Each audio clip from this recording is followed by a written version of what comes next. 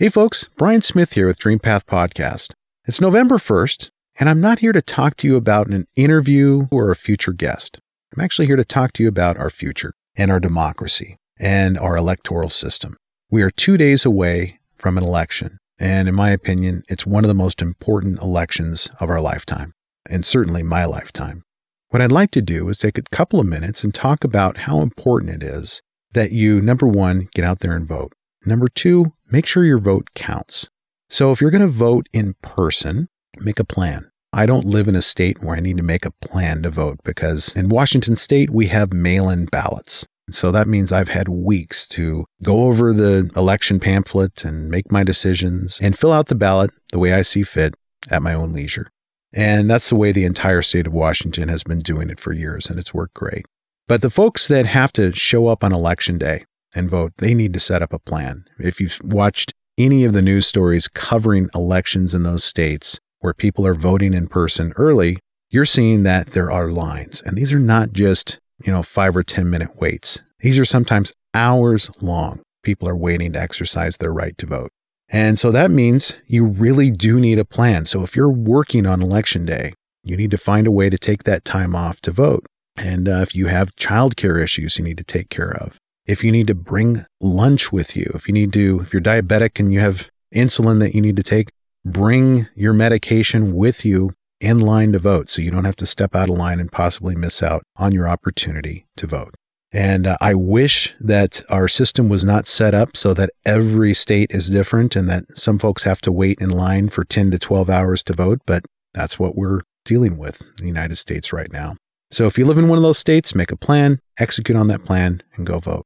And make sure it counts. And this is what I mean by make sure your vote counts. So if you're in a mail-in ballot state, it is too late to mail that ballot.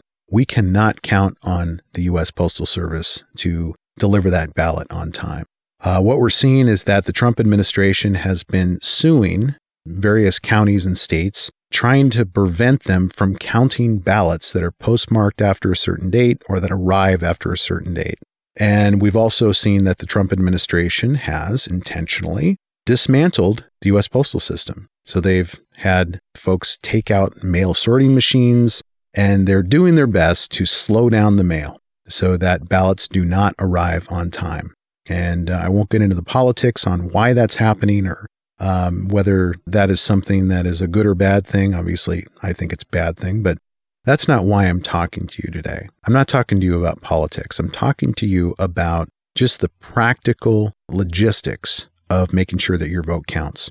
So going back to the fact that it's too late. It's too late. If you are living in a mail-in ballot state, you have to take that ballot physically to a secure location, a ballot drop box, and get it there by election day. So I encourage you to do that as soon as possible. So if you live in the Houston, Texas area, I know that the local election officials have actually created one drop box in the entire county.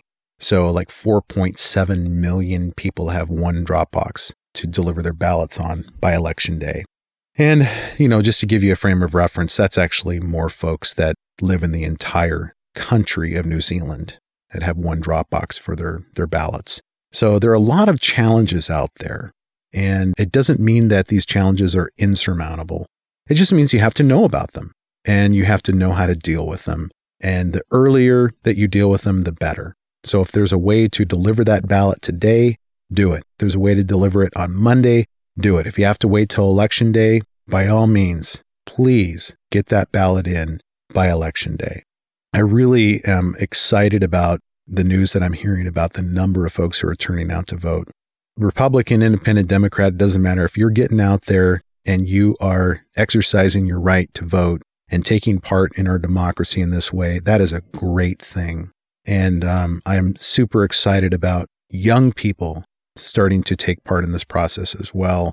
And now all three of my daughters who are now voting age have voted.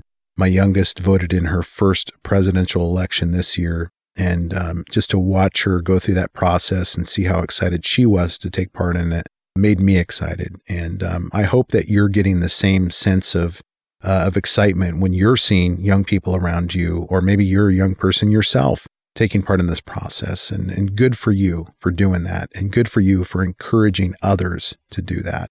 So get out there and vote.